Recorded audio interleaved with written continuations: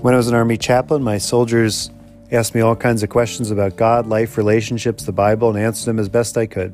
They also called me Padre. Welcome to the Dear Padre podcast, where today we're going to meet God in the burning bush and also hear about an Episcopalian turned Roman Catholic saint. Amen.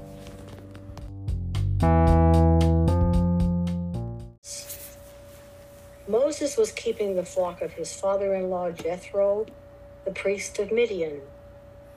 He led his flock beyond the wilderness and came to Horeb, the mountain of God. There the angel of the Lord appeared to him in a flame of fire out of a bush. He looked, and the bush was blazing, yet it was not consumed.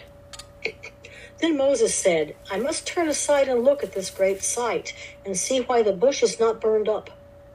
When the Lord saw that he had turned aside to see, God called to him out of the bush, "Moses, Moses." And he said, "Here I am." Then he said, "Come no closer. Remove the sandals from your feet, for the place on which you are standing is holy ground." He said further, "I am the God of your father, the God of Abraham, the God of Isaac, and the God of Jacob." And Moses hid his face, for he was afraid to look at God. Then the Lord said, "I have observed the misery of my people who are in Egypt. I have heard their cry on account of their taskmasters. Indeed, I know their sufferings, and I have come down to deliver them from the Egyptians and to bring them up out of that land to a good and broad land, a land flowing with milk and honey, to the country of the Canaanites, the Hittites, the Amorites, the Perizzites, the Hivites, and the Jebusites. The cry of the Israelites has now come to me. I have also seen how the Egyptians oppress them. So come, I will send you to Pharaoh to bring my people, the Israelites, out of Egypt." But Moses said to God, "Who am I that I should go to Pharaoh and bring the Israelites out of Egypt?" He said, "I will be with you, and this shall be the sign for you that it is I who sent you. When you have brought the people out of Egypt, you shall worship God on this mountain." The word of the Lord. Thanks be to God.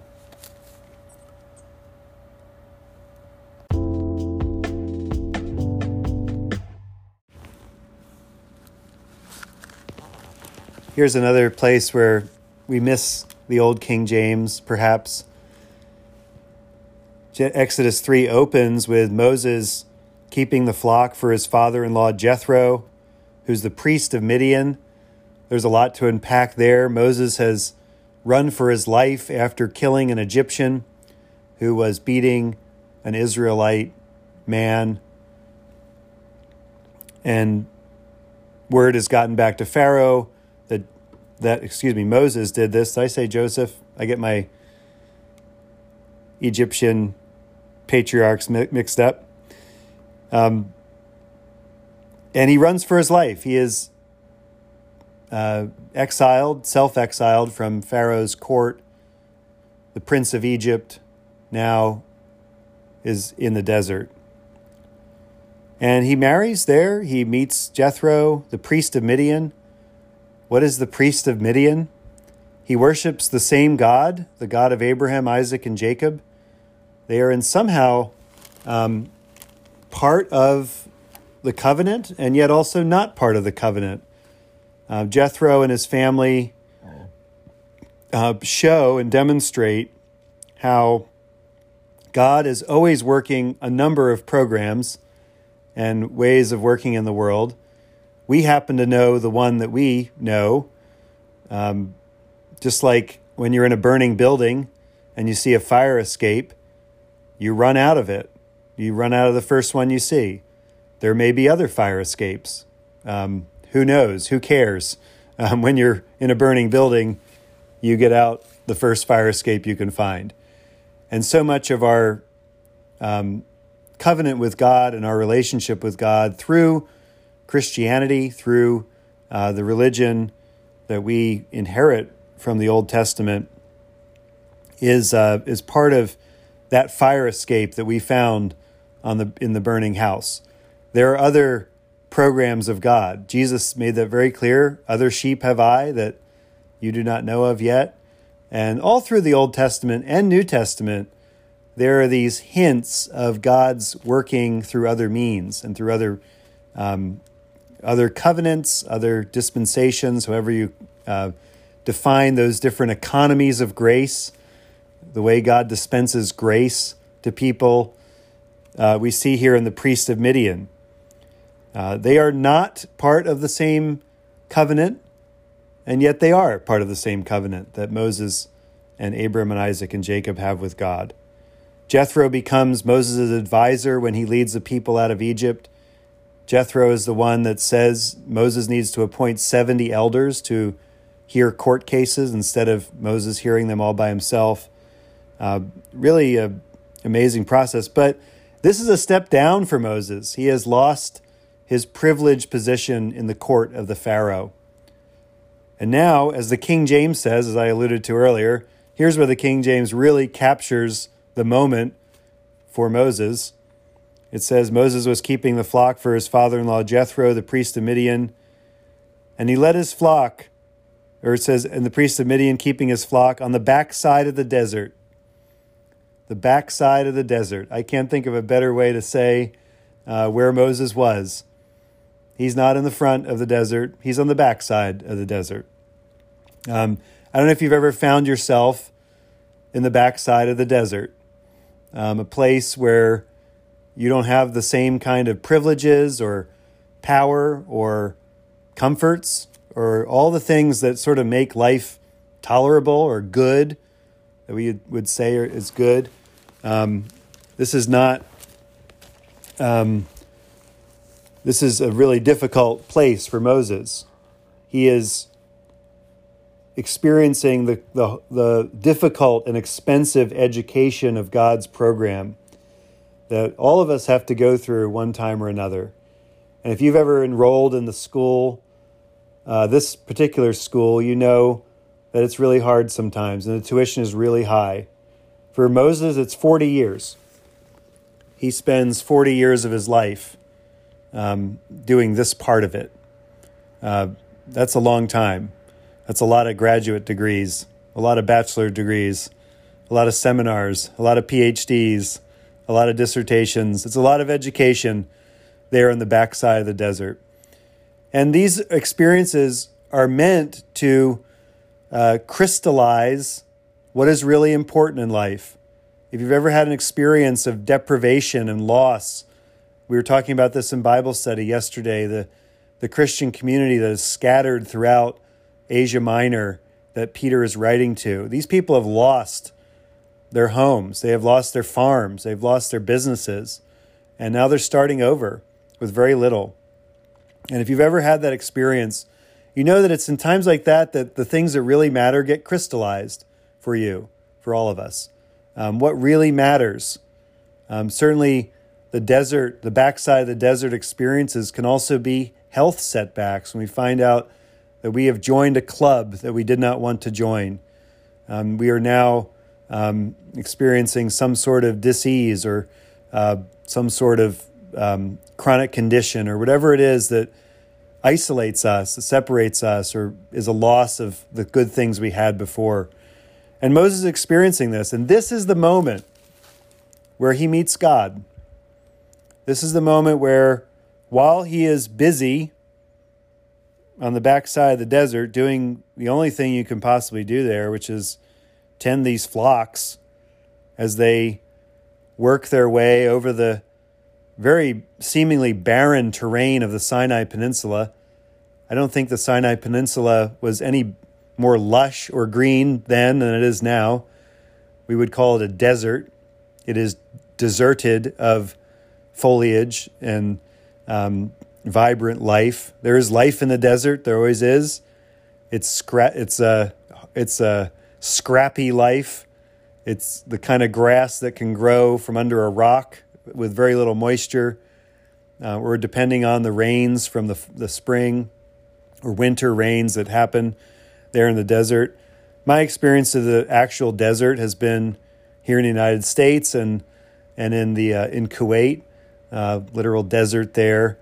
And stuff does grow there, and people do have, animals to graze, but the amount of land you need in a desert environment is vastly different from what you need in a place like England or Virginia or somewhere where there's a lot of water flowing, a lot of greenery. So Moses would have covered a lot of ground, and as he's covering this ground with his sheep as they slowly nibble their way through the backside of the desert, he encounters this bush. It says that there the angel of the Lord appeared to him in a flame of fire out of a bush. So we have a couple of things happening. We have this angel of the Lord, a character that shows up quite often in the Old Testament. Never quite sure who it is. Christians have always seen the angel of the Lord as a Christophany, or maybe a theophany, an appearance of Christ in the Old Testament, an appearance of God in bodily form in the Old Testament.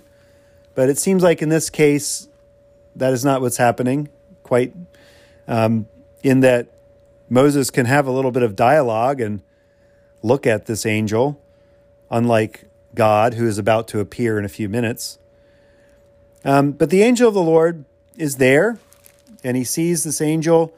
But the bigger issue that he sees is this bush that is burning but not consumed. Moses is so bored in the desert, he's been out there a long time, that he says to himself, as he must have talked to himself a lot out there, I don't know if you've ever been in a place where you were so alone and so isolated that you talk to yourself. I mean, I don't hope I'm not sounding like I'm talking down to anyone here, but Moses did not have any stuff out there. I know you know this. I'm just repeating it for my own benefit to remind myself. Moses didn't have books, as far as we know. Maybe a few books, maybe something. Who knows? But very little. He didn't have any electronic devices, obviously, or any of the kind of things that we use to distract ourselves. Podcasts, audiobooks. The old, I need to find the right podcast to put on so I can take the garbage out, which is like a 2-minute thing. But my emotional support audiobook, whatever we have to sort of get us through the alone parts of our life, Moses really didn't have that. He had the sheep, and he had this burning bush that was really something to behold. When I was in my 20s, I was part of I was chaperoning a school trip for high school students, and it was a long bus ride, and the bus broke down on the way home. It was like an 8-hour bus ride. And the bus broke down in Virginia, and we were getting the bus fixed, and we had a lot of time at this rest stop gas station. And it was one of the places where thru hikers of the Appalachian Trail stopped to resupply. There's a little gazebo there, a Burger King, and a little convenience store, and they would buy stuff there. And there was a couple of the hikers that had bought 5 Whoppers. I'm not kidding, 5. And they were each eating 5 Whoppers there. They were skinny guys. They've been out in the hiking for a long time. They were hungry. And I remember I was sitting in the gazebo with them, talking to them. And one of the guys said, when you're out on the Appalachian Trail, you become a voracious reader. You just want to read stuff. You'll read every label 500 times that you have in your pack. If it's a soap label or whatever food label of a box of food or whatever it is, you'll read it 100 times. If you have a book out there, we'll read it 500 times, the book. We're just desperate for anything in that sort of sensory deprivation place of just walking in the woods for hours and hours a day. And I sort of feel that with Moses. He's like, oh my word, there's a burning bush, but there's something about this bush that it's burning, but is not consumed. And here we see an insight into God, what God is like. God is burning, but is not consumed. If you think about that, it's kind of like a Zen koan. Contemplate the sound of one hand clapping. Sort of something that you can't really wrap your mind around, but you see it. And that's what Moses sees. I must turn aside and see this great sight, and see why the bush is not burned up. Why is this bush not burned up? What is going on with this bush? It's burning and burning and burning and burning, but it doesn't have that natural life cycle of being consumed, of turning. The fire gets less intense, the branches turn black and then white with ash, and then, they kind of just goes out. There's nothing else to burn. Well, that's not happening. Here we see an insight into what God is like, or who God is even. God is outside of time and yet inside time. However you slice it, however you see God and time and relationship, you'll have to come up with some kind of weird things about your own time. God is the creator of time. This is what happens in the story in Genesis. God creates time when he says, "Let there be light," and when he divides the day from the night in Genesis, evening and morning, the first day. Here we have the creation of time. Time, this thing that is linear. It moves in one direction at the same speed for everybody, 24 hours a day, 7 days a week. We are all moving through time together, and yet we are not moving through time together. You listening to me talk can be a really boring experience and seems like it goes on forever, and you check your watch. It's like, no, it feels like it's been 2 hours, a boring sermon. Or if you're watching a really great show and it's like, oh my word, that episode was over in an hour, or it seemed like 5 minutes. Or you hear Michael Curry preach, our presiding bishop, and you say, wow, that was a really short sermon. And you look at your watch and he just preached for 45 minutes. Time is relative. It is extremely relative in how we experience it. And yet it is a very linear thing. And it moves at the same pace. If you have a clock and you both watch the clock, it's moving at the same time. And God is somehow in time with us, but also outside of time as well. And that relationship is one that theologians often probe and think about and talk about. Is human existence like the parade, where there's a long parade through New York City, there's a front of the parade, there's a back of the parade, and you're in the parade holding one of the ropes of Charlie Brown, the float or blimp of Charlie Brown, and what do they call those? Inflatable Charlie Brown, and you're holding the rope, moving through the parade. But God is like a spectator up on a high skyscraper looking down. God can see the whole parade. God could parachute down into parts of the parade if God wanted to. Maybe that's how time works for God. Hard to know. All miracles are basically an intervention in the speed of time.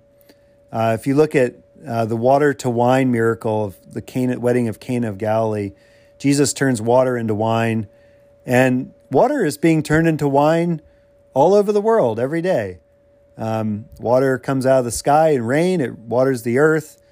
You plant a seed of a grape. The seed germinates and water feeds it, and the soil feeds it, and it grows and eventually and then, as it grows, there's water going through the plant, the vine, and feeding the grape and growing the grape. And then you take the grape and you crush it, and water is being turned to wine. It just takes a long time. Jesus turns water into wine instantly in those foot washing pots.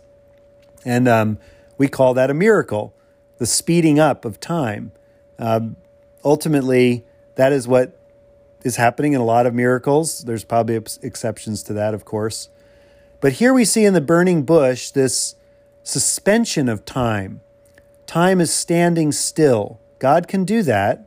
God does it in a battle with Joshua later, Moses' successor, where the sun stands still in the sky and they have more time to defeat their enemies before the battle ends at nightfall.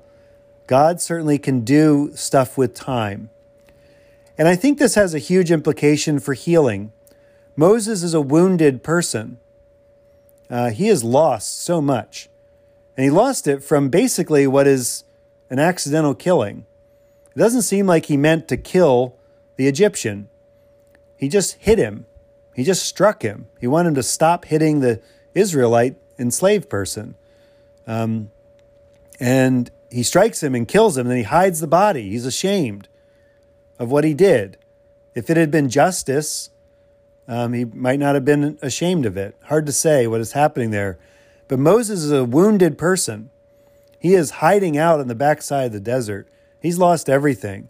And here, the opportunity is presented to him to buy back the time of his life, to see a vision of God that is outside of time, that maybe God was working through the stuff that Moses can't imagine God could work through, and that is the past. Can God really work in your past, even now in the present? I think so. When you experience healing from past wounds and trauma and setbacks and all the things that have turned your life upside down or just knocked you around a little bit, all those places, things that have sent you to the backside of the desert, God can work in the past as well as in the future and in the present, outside of time and in time. And we have to trust God for that. God can heal stuff from the past. Doesn't happen always right away, but that is what we hope for in healing.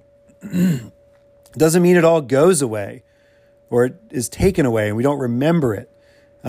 Ultimately, healing can happen even for the past. And I think that burning bush is a symbol for Moses of that possibility for him. Because what God is going to call him to do is to go back in time, to go relive a part of his life, but in a very different way back in Egypt. God calls him by name. Moses, Moses. And Moses says, "Here I am." This is the response to God. This is what we say in worship. Every time we worship, we just say, "Here I am, here I am, here I am." We don't know why God calls us. We don't know why we are part of his covenant and plan. But ultimately, our answer is, "Here I am." That's our only answer. In fact, we know that if God is calling us, it's not because of some intrinsic high value, skill value we have, or some, thing or quality that we think is really impressive or something like that. It is just because we are loved. That's why God calls us, because we are loved. God wants a relationship with us. Moses, Moses, here I am. Then come no closer. He removes his sandals.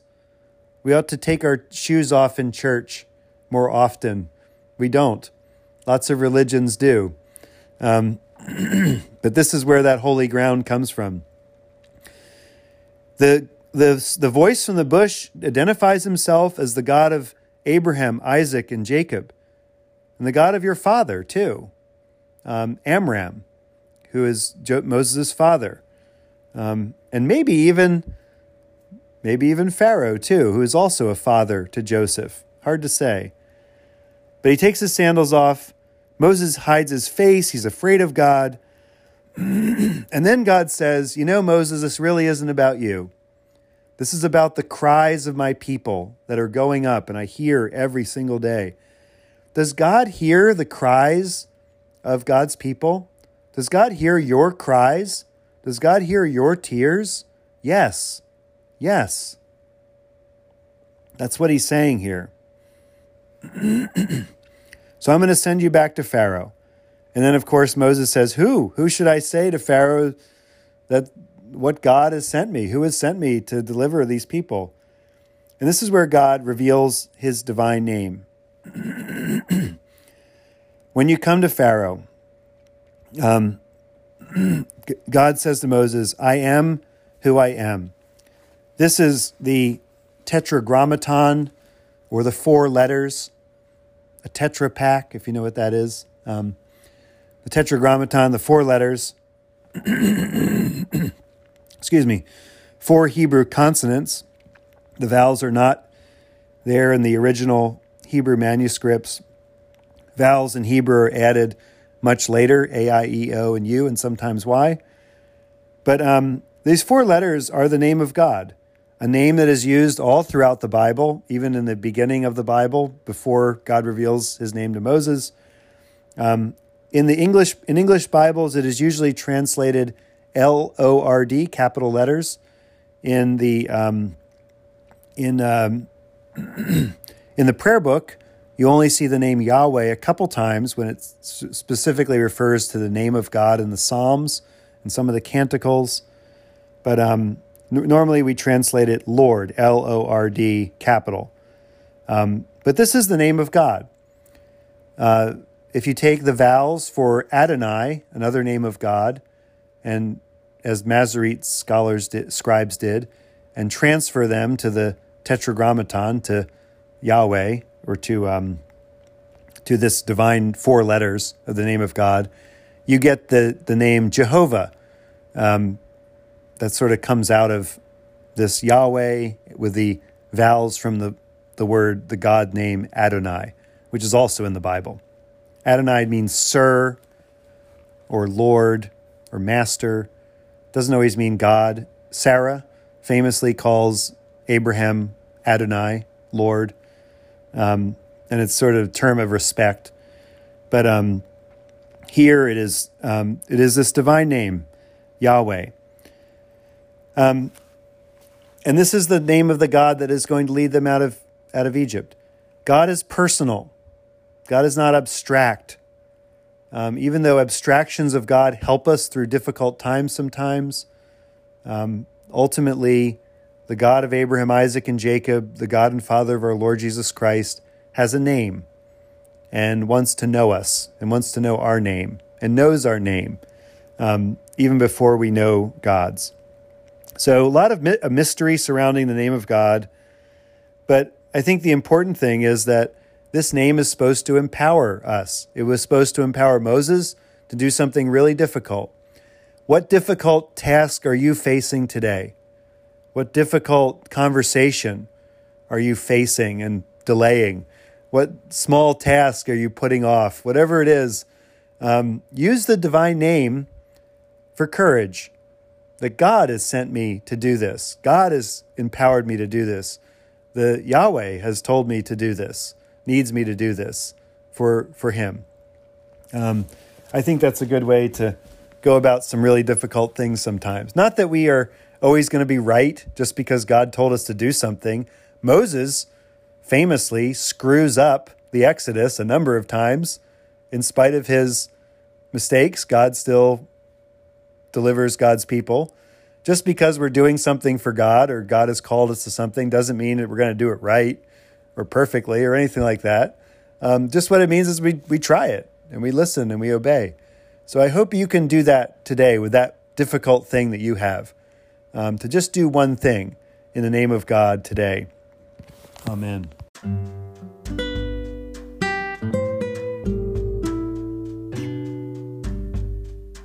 Art in heaven, hallowed be thy name. Thy kingdom come, thy will be done, on earth as it is in heaven. Give us this day our daily bread, and forgive us our trespasses, as we forgive those who trespass against us. And lead us not into temptation, but deliver us from evil. For thine is the kingdom, and the power, and the glory, forever and ever. Amen. Elizabeth Ann Seton.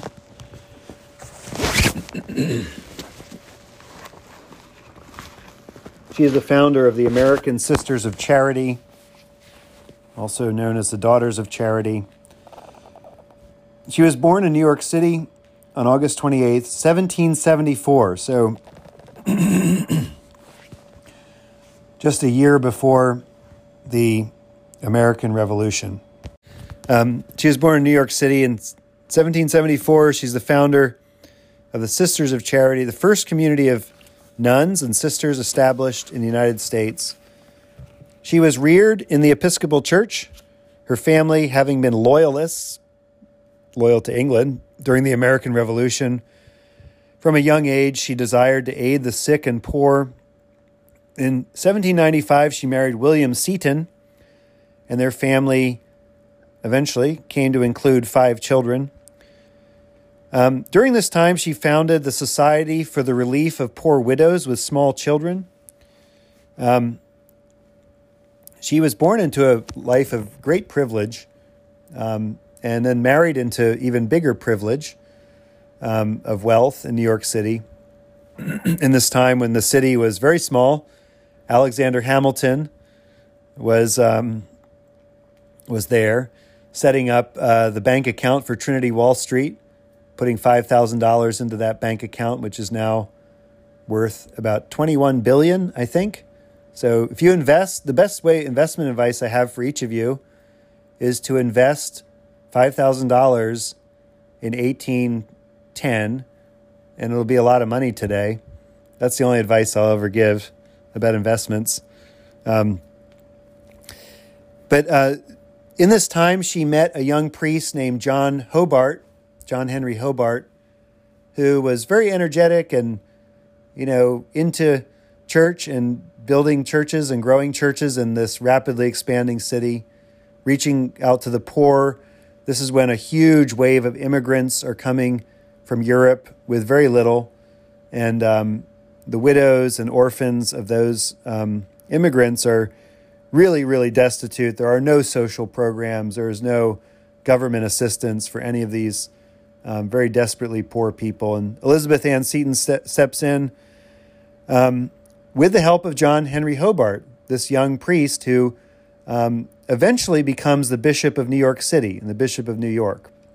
But in this time, he's just a young guy, and they have a lot of theological conversations. This is where Elizabeth Seton really comes into her own as a theologian through these conversations about theology and God and the church. Well, in 1801, the family business of her husband goes bankrupt, and her husband contracts tuberculosis, which is pretty much an incurable disease. The only thing that you could do for tuberculosis in that time period was to go somewhere warm. This is why, is it Percy Bysshe Shelley, who dies at a very young age of tuberculosis, dies in the city of Rome, because that's where a lot of people went. They went to Italy for the warm climate. This is before people went to Florida. There was too many mosquitoes there. But in those days, these kind of wealthy but formerly wealthy families were able to, I guess, go to Italy somehow and live there. He goes there with the family, the 5 kids and Elizabeth. When they get there, the Italian authorities quarantine them for yellow fever. They are quarantined in a cold stone hospital with no warmth, a hospital for the dying. And William soon dies of tuberculosis there in that very cold winter hospital. He leaves Elizabeth as a young widow with 5 children and few resources. While she's struggling with these losses there in Italy with 5 kids, she was befriended by Roman Catholics and as a result became a Roman Catholic. She came back to New York and encountered bitter opposition from her Episcopalian family for her new religious leanings. Whenever you set out into a new religion or whatever it is, I think most of us will find a lot of responses from family members.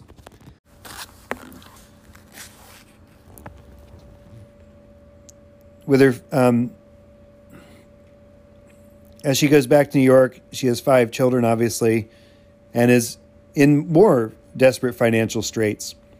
There in New York, she turns to Roman Catholic clergy for support. In 1805, she formally becomes a member of the Roman Catholic Church, which may have involved baptism at that point. I'm not sure. Rebaptism, or whatever you call it. In 1806, she met Father Louis Dubourg, who wanted to start a congregation of religious women, or women religious nuns, patterned after the French Daughters of Charity of St. Vincent de Paul. In 1809, Elizabeth took vows and became Mother Seton to a small community of 7 women known as the Sisters of Charity of St. Joseph, dedicated to teaching. The sisters were given land in rural Maryland, and in 1810 they opened St. Joseph's Free School to educate needy girls. The sisters intertwined social ministry, education, and religious formation in all their varied works. Seton dispatched sisters to operate orphanages in Philadelphia and New York City.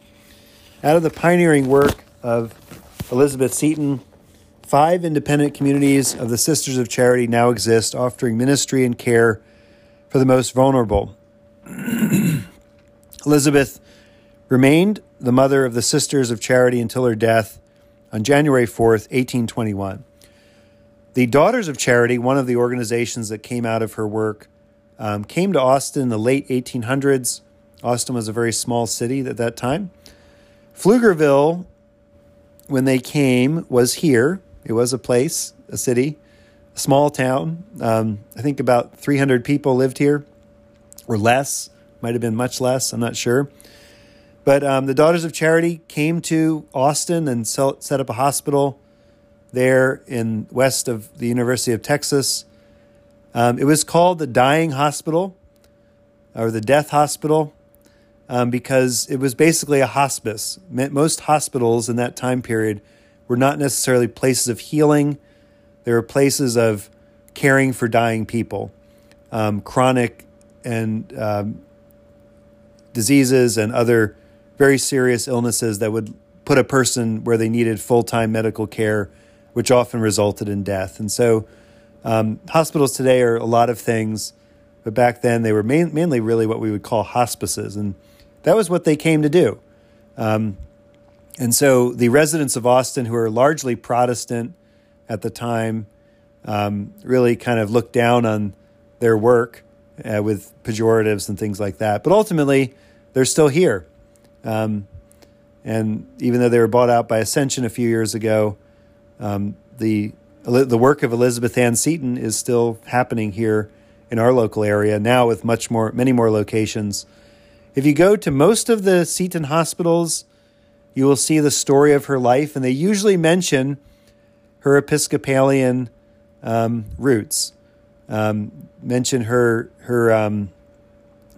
conversations with John Henry Hobart and others that were the foundation of her faith there in that place.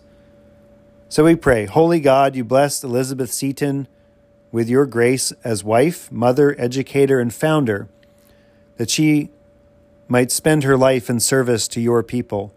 Help us by her example to express our love for you in the lives of others. Through Jesus Christ, our Redeemer, who lives and reigns with you in the Holy Spirit, one God, forever and ever.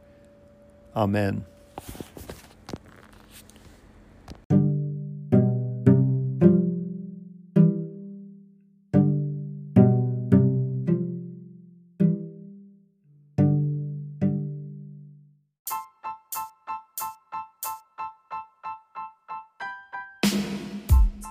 God, you've given us grace at this time with one accord to make our common supplication to you. And you have promised through your well-beloved Son that when 2 or 3 are gathered together in his name, you will be in the midst of them. Fulfill now, O Lord, our desires and petitions as may be best for us, granting us in this world knowledge of your truth, in the age to come, life everlasting. Amen. Let us bless the Lord. Thanks be to God.